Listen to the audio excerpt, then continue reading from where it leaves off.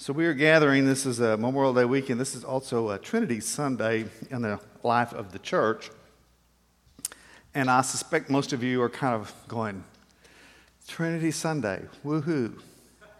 Right? Am I wrong? I mean, have you ever kind of thought about, most of us grow up with this language about the Trinity. And when I was young, especially, and people would talk about the Holy Trinity, God, three in one. Maybe you didn't do this, but this was kind of what I went to, right? Right? Three in one oil. What, man? It lubricates, it cleans, it polishes, right? This is so, and that's really actually the way a lot of us think about the Trinity, right? It's God having three different functions, right? The Creator, the Redeemer, and the Sustainer. In fact, some of our prayers use that language, which is a little deceptive. Because that really isn't the concept of the Trinity, of God just in three different functions. It really is much more complex with that. And as I grew up and kind of wrestled with this and got into seminary, I began to understand why this is one of those things that most people just kind of fly by. Because it's really hard to get your head around this. And in fact, it's such a complicated thing that the church has struggled with this. And in the history of religion in the world, it's a very highly debated kind of concept of the Trinity. In fact, in the Quran, in Surah 4, if I can bring that up, it says, "Say not Trinity, desist, it will be better for you, for God is one God. Glory be to him, for exalted is he above having a son." This kind of resistance, this pushing back on the whole concept of Trinity. So I've wrestled with this all my life, and I've come up with different ways of talking about it, and different kind of things, and have been told frequently that I'm a heretic about some of those things by some of my colleagues. And it's really only been in the last couple of years that I've begun to get a little different picture of it. And one of the things that's helped me a lot has been a book that's called Delighting in the Trinity. It's by a guy named Michael Reeves, who is a scholar at Oxford in England. And this is probably the first time in reading that all of a sudden it hit me that, there actually is, this is an important thing for us to get a hold of. That there's actually a reason that this is such a big deal. And that it's important for us to grasp it properly. So I want to spend some time with that this morning on this rather, what seems to a lot of us, arcane kind of topic. But I also want you to hear that this really, there's something really important here that we need to get a hold of to comprehend, to understand the nature of God.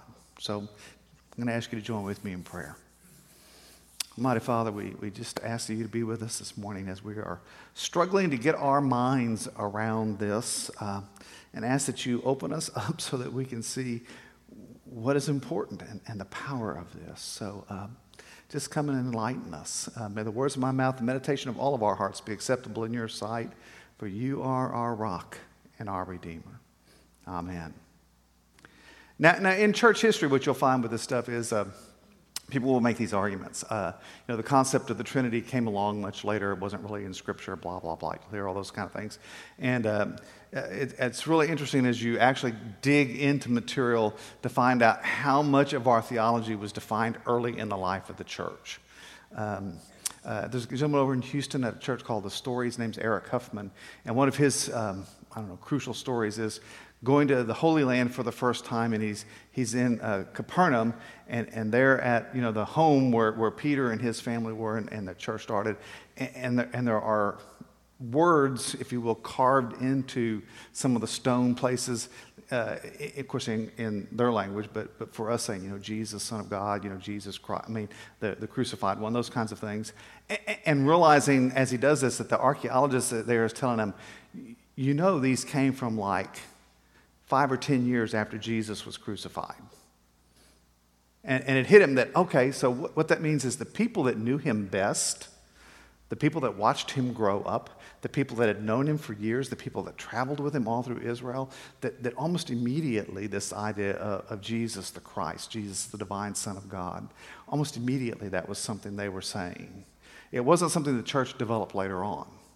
And when you read in Scripture some of the earlier passages of Scripture, you see some of this kind of pictures coming together, some of these pieces Matthew 28:16-20, this is a very familiar passage, the Great Commission.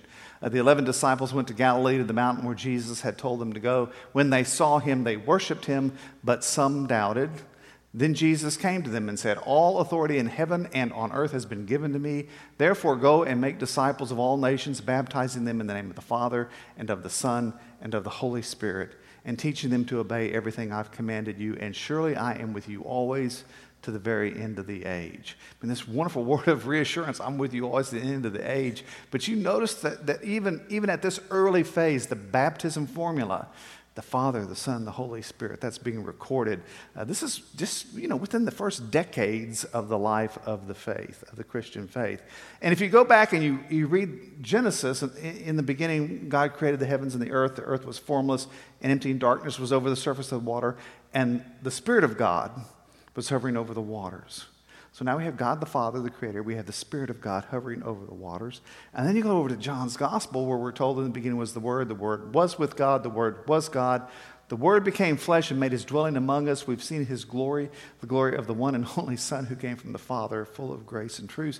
Now we have the Son and the Father being placed in the beginning at the story of creation. So at the very beginning, when everything is formed and brought to life, brought into being, you have the Father and you have the Son and you have the Holy Spirit present.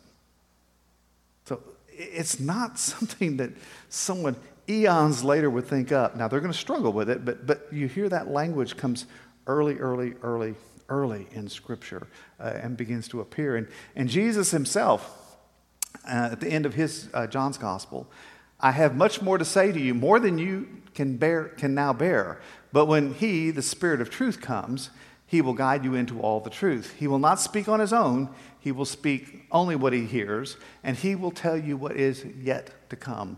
He will glorify me, because it is from me that he will receive what he will make known to you." If you get that, Jesus is going to make known to the Spirit what the Spirit reveals to us. "All that belongs to the Father is mine. That is why I said the Spirit will receive from me what he will make known to you." So even here in this language, when Jesus is speaking, you have the Father, the Son, and the Holy Spirit. So this comes early. I mean, this is early in the very earliest phases of the life of the church. This concept of the Father and the Son and the Holy Spirit are circulating, and people are trying to figure out, what do you do with that, right? Because what's the Shema out of the Old Testament? "Hear, O Israel, the Lord your God is one." So wait a minute, but we have the Father, Son, and Holy Spirit. So we're back to that. We're back to the 3-in-1 oil, right? We're 3-in-1. We're trying to figure that out.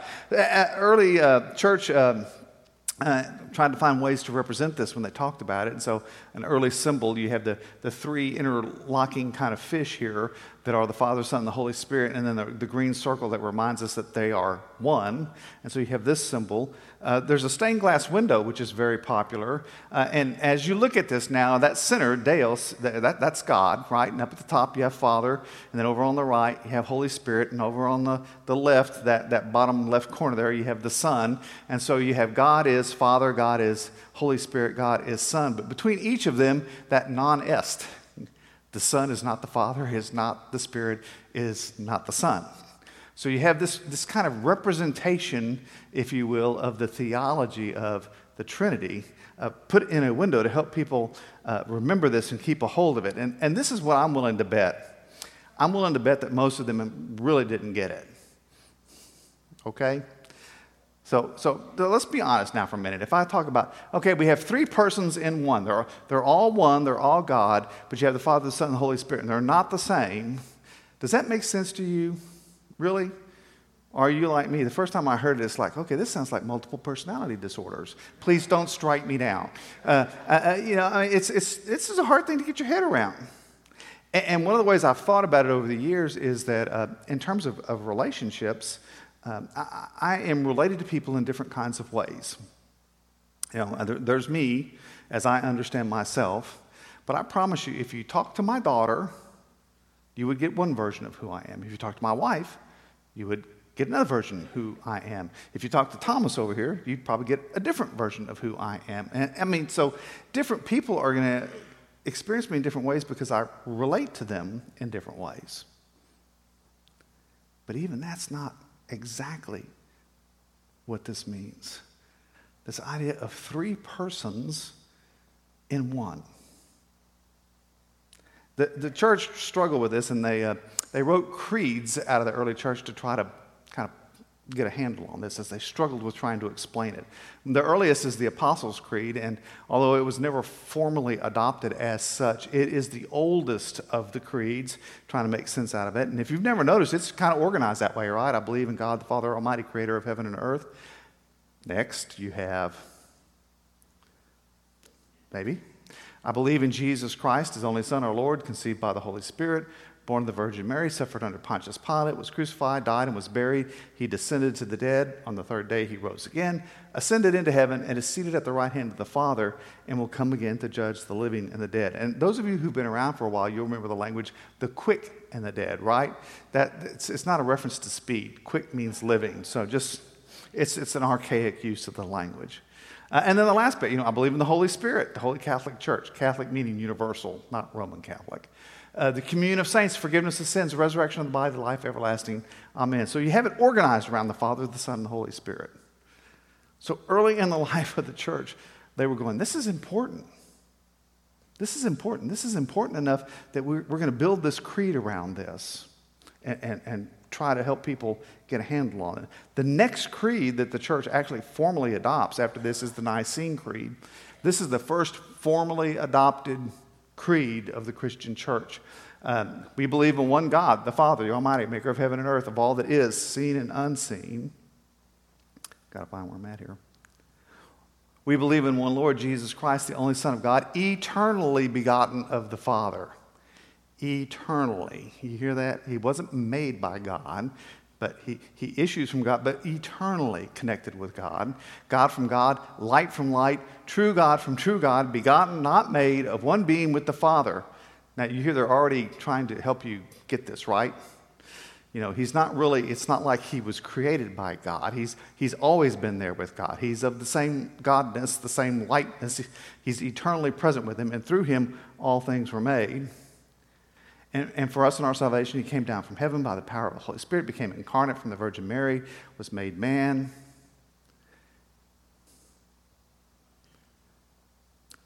Yes, please. Some days it just doesn't like me. There it is. For our sake, he was crucified under Pontius Pilate, suffered death, was buried. The third day he rose again, in accordance with the Scripture, ascended into heaven, and is seated at the right hand of the Father. You hear it's kind of an elaboration, if you will, on the Apostles' Creed. He will come again in glory to judge the living and the dead. His kingdom will have no end. And then, we believe in the Holy Spirit, the Lord, the giver of life, who proceeds from the Father and the Son. With the Father and the Son, he is worshiped and glorified. He's spoken through the prophets. We believe in one holy Catholic apostolic church. We acknowledge one baptism for the forgiveness of sins. We look for the resurrection of the dead and the life of the world to come. Amen. So you have, again, this kind of structure, Father, Son, Holy Spirit. And you notice the emphasis on the fact that they're all co-eternal. These three persons have always existed together. Now, this moves into a creed that's called the Athanasian Creed. This creed is so long, I'm actually not going to read the whole thing to you because we just don't have that much time. But I want you to hear the language of some of it. And I want you to hear, at this point, they're really wrestling, by this point in the life of the church, they're wrestling with the concept of the Trinity, and people are arguing with the concept and saying, this is not necessary, we don't need to have this. We really need to just go to kind of a monistic kind of a view. There's just one God, and we get rid of this Trinity stuff and all that. So this creed is actually not written by Athanasius probably, but it was attributed to him. And listen to the language of it. Whosoever will be saved before all things, it is necessary that he hold the Catholic faith, which faith, except everyone do keep whole and undefiled without doubt, he shall perish everlastingly. Ouch. That's pretty tough, isn't it? I mean, you can kind of hear that this has now become a major issue. And the Catholic faith is this. Here we go. That we worship one God in Trinity and Trinity in unity, neither confounding the persons nor dividing the substance. For there's one person of the Father, another of the Son, and another of the Holy Ghost. But the Godhead of the Father, of the Son, of the Holy Ghost is all one, the glory equal, the majesty co-eternal, such as the Father is, such is the Son, such is the Holy Ghost. Okay. So the fact that they had to write something along this line tells you something about how we wrestle with this, right? I mean, you're hearing they're really kind of trying to hammer this home and these concepts home. Now they're going to come into this, they're going to keep going, right? The Father uncreate, the Son uncreate, the Holy Ghost uncreate. They've always been there together. The Father incomprehensible, the Son incomprehensible, and the Holy Ghost incomprehensible. The Father eternal, the Son eternal, and the Holy Ghost eternal. Now the fact that they're going to say in here that all of this is incomprehensible tells us what? It's incomprehensible. I mean, really, they're just basically telling you, you're not going to be able to really make sense out of this. They're just, here you go. They're laying it out for you. And yet they are not three eternals, but one eternal. Also, there are not three incomprehensibles, nor three uncreated, but one uncreated and one incomprehensible. And at this point, the first time I read across this, I'm going, okay, at least you're honest enough to admit we don't know what we're talking about. Right? I mean, you're trying to get your head around this and trying to understand it. And they're telling you right here, you're not going to understand this in your normal sense of thinking. So I want you to stop for a minute and hear what our brothers and sisters were telling us. All of our schemes and explanations by which we try to make the Trinity simple to understand are inadequate. They're all inadequate. And if you think it is absolutely a requirement that you understand this in order for you have to understand it to really have faith in God. And one of the conditions for your believing in God and having faith in God is that you can make sense out of all of it. Is that not the height of arrogance? That you think you're smart enough to understand all there is to God? I mean, let's be honest here. Who do we think we are? We don't even have an adequate theory that explains gravity, truthfully. And yet we think we're supposed to be able to explain God, the creator of all that is. The one good thing about this creed is it pushes us to the point of saying, you know what? Sometimes you're just going to have to accept that this is the way it is, even if it doesn't all fall in nice, neat places for you. And especially in our day and age where we are so technologically minded, where we want to manipulate everything for our purposes, this is a challenging concept. This is hard to get a hold of. Now, the creed's going to continue and talk about the not three almighties, but one almighty. It's going to continue through this. And all these slides, incidentally, I'm putting up here so that you can go back and look at these online so you can see the whole text of this thing. But you can see they're going to go on now. They're going to keep talking about they're not three, but one, but they are three. And it's going to continue through this language as it goes down to talk. I mean, it just keeps. They're not three gods. There's not three lords. I mean, they're all co-eternal and created and held together. Nobody created nobody. They've always been there. It just keeps moving through all of this as it talks about this whole thing. And the language is repetitive to some extent as you move through this creed about trying to remind people there's three persons, but they're one, and they've always been that way, and they've always been together in this unity of the three. It moves further. And listen, it's necessary to everlasting salvation that you believe rightly in the incarnation. And I mean, they're going through laying out here the things that are the bedrock substance of the Christian faith as the church understood it. These are the things that you have to hold to. And now it's talking again, going back from the Father to the Son and to the Holy Spirit. As it moves through this, and it moves through all this, reminding us over and over and over and over and over again about the importance of this concept that really we can't really comprehend. And at the end, it says, this is the Catholic faith, which except a man believe faithfully, he cannot be saved. Wow. Now, I don't know how you feel about that, but the first time I ran across it, that messed with me. You're telling me I have to believe in something that I cannot actually grasp and I can't get my head around. And so I thought about the fact that, really, in all honesty, I don't really understand God. I mean, I'm not supposed to understand God, am I? I'm a creation of God. I'm not the creator. I'm not the mind in the beginning. All I can understand about God is what God chooses to share with me, what God chooses to reveal to me. And sometimes that is going to be outside of what falls into nice, neat categories in my brain. Remember, I started off in engineering. I've got a minor in mathematics. I like it all to add up and be neat and clean. And God just doesn't do that.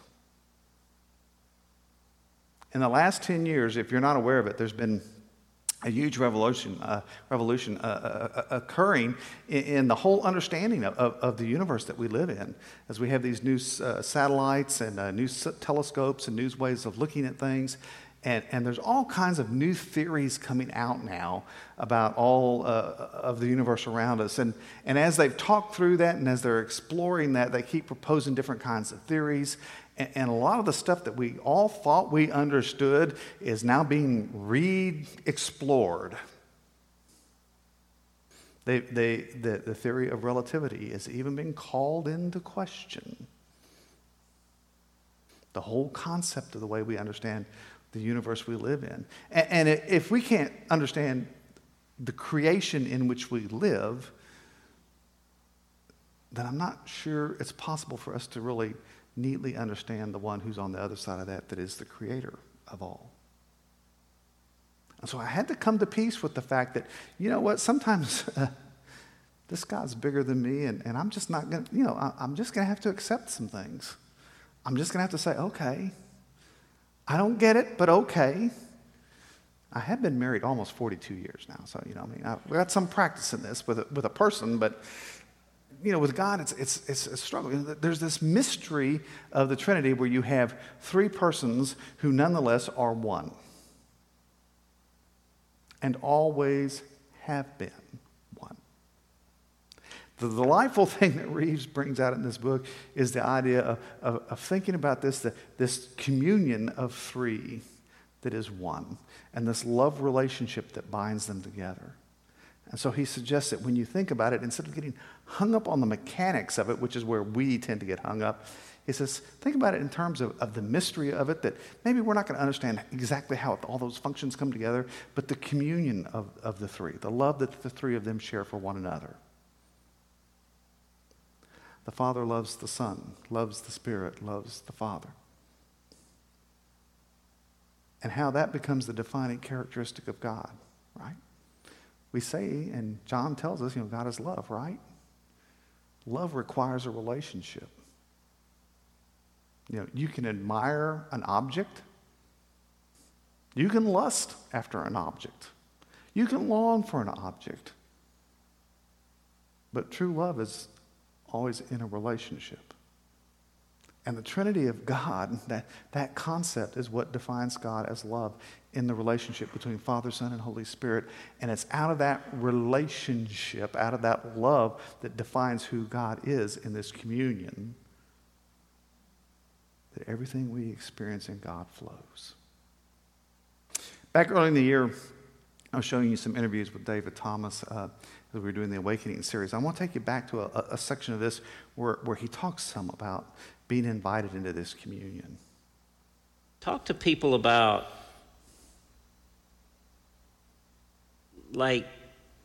how might they overcome their apprehensions and their fears and open themselves up to be filled by the Holy Spirit. Mm-hmm. Because there's nothing more critical than this.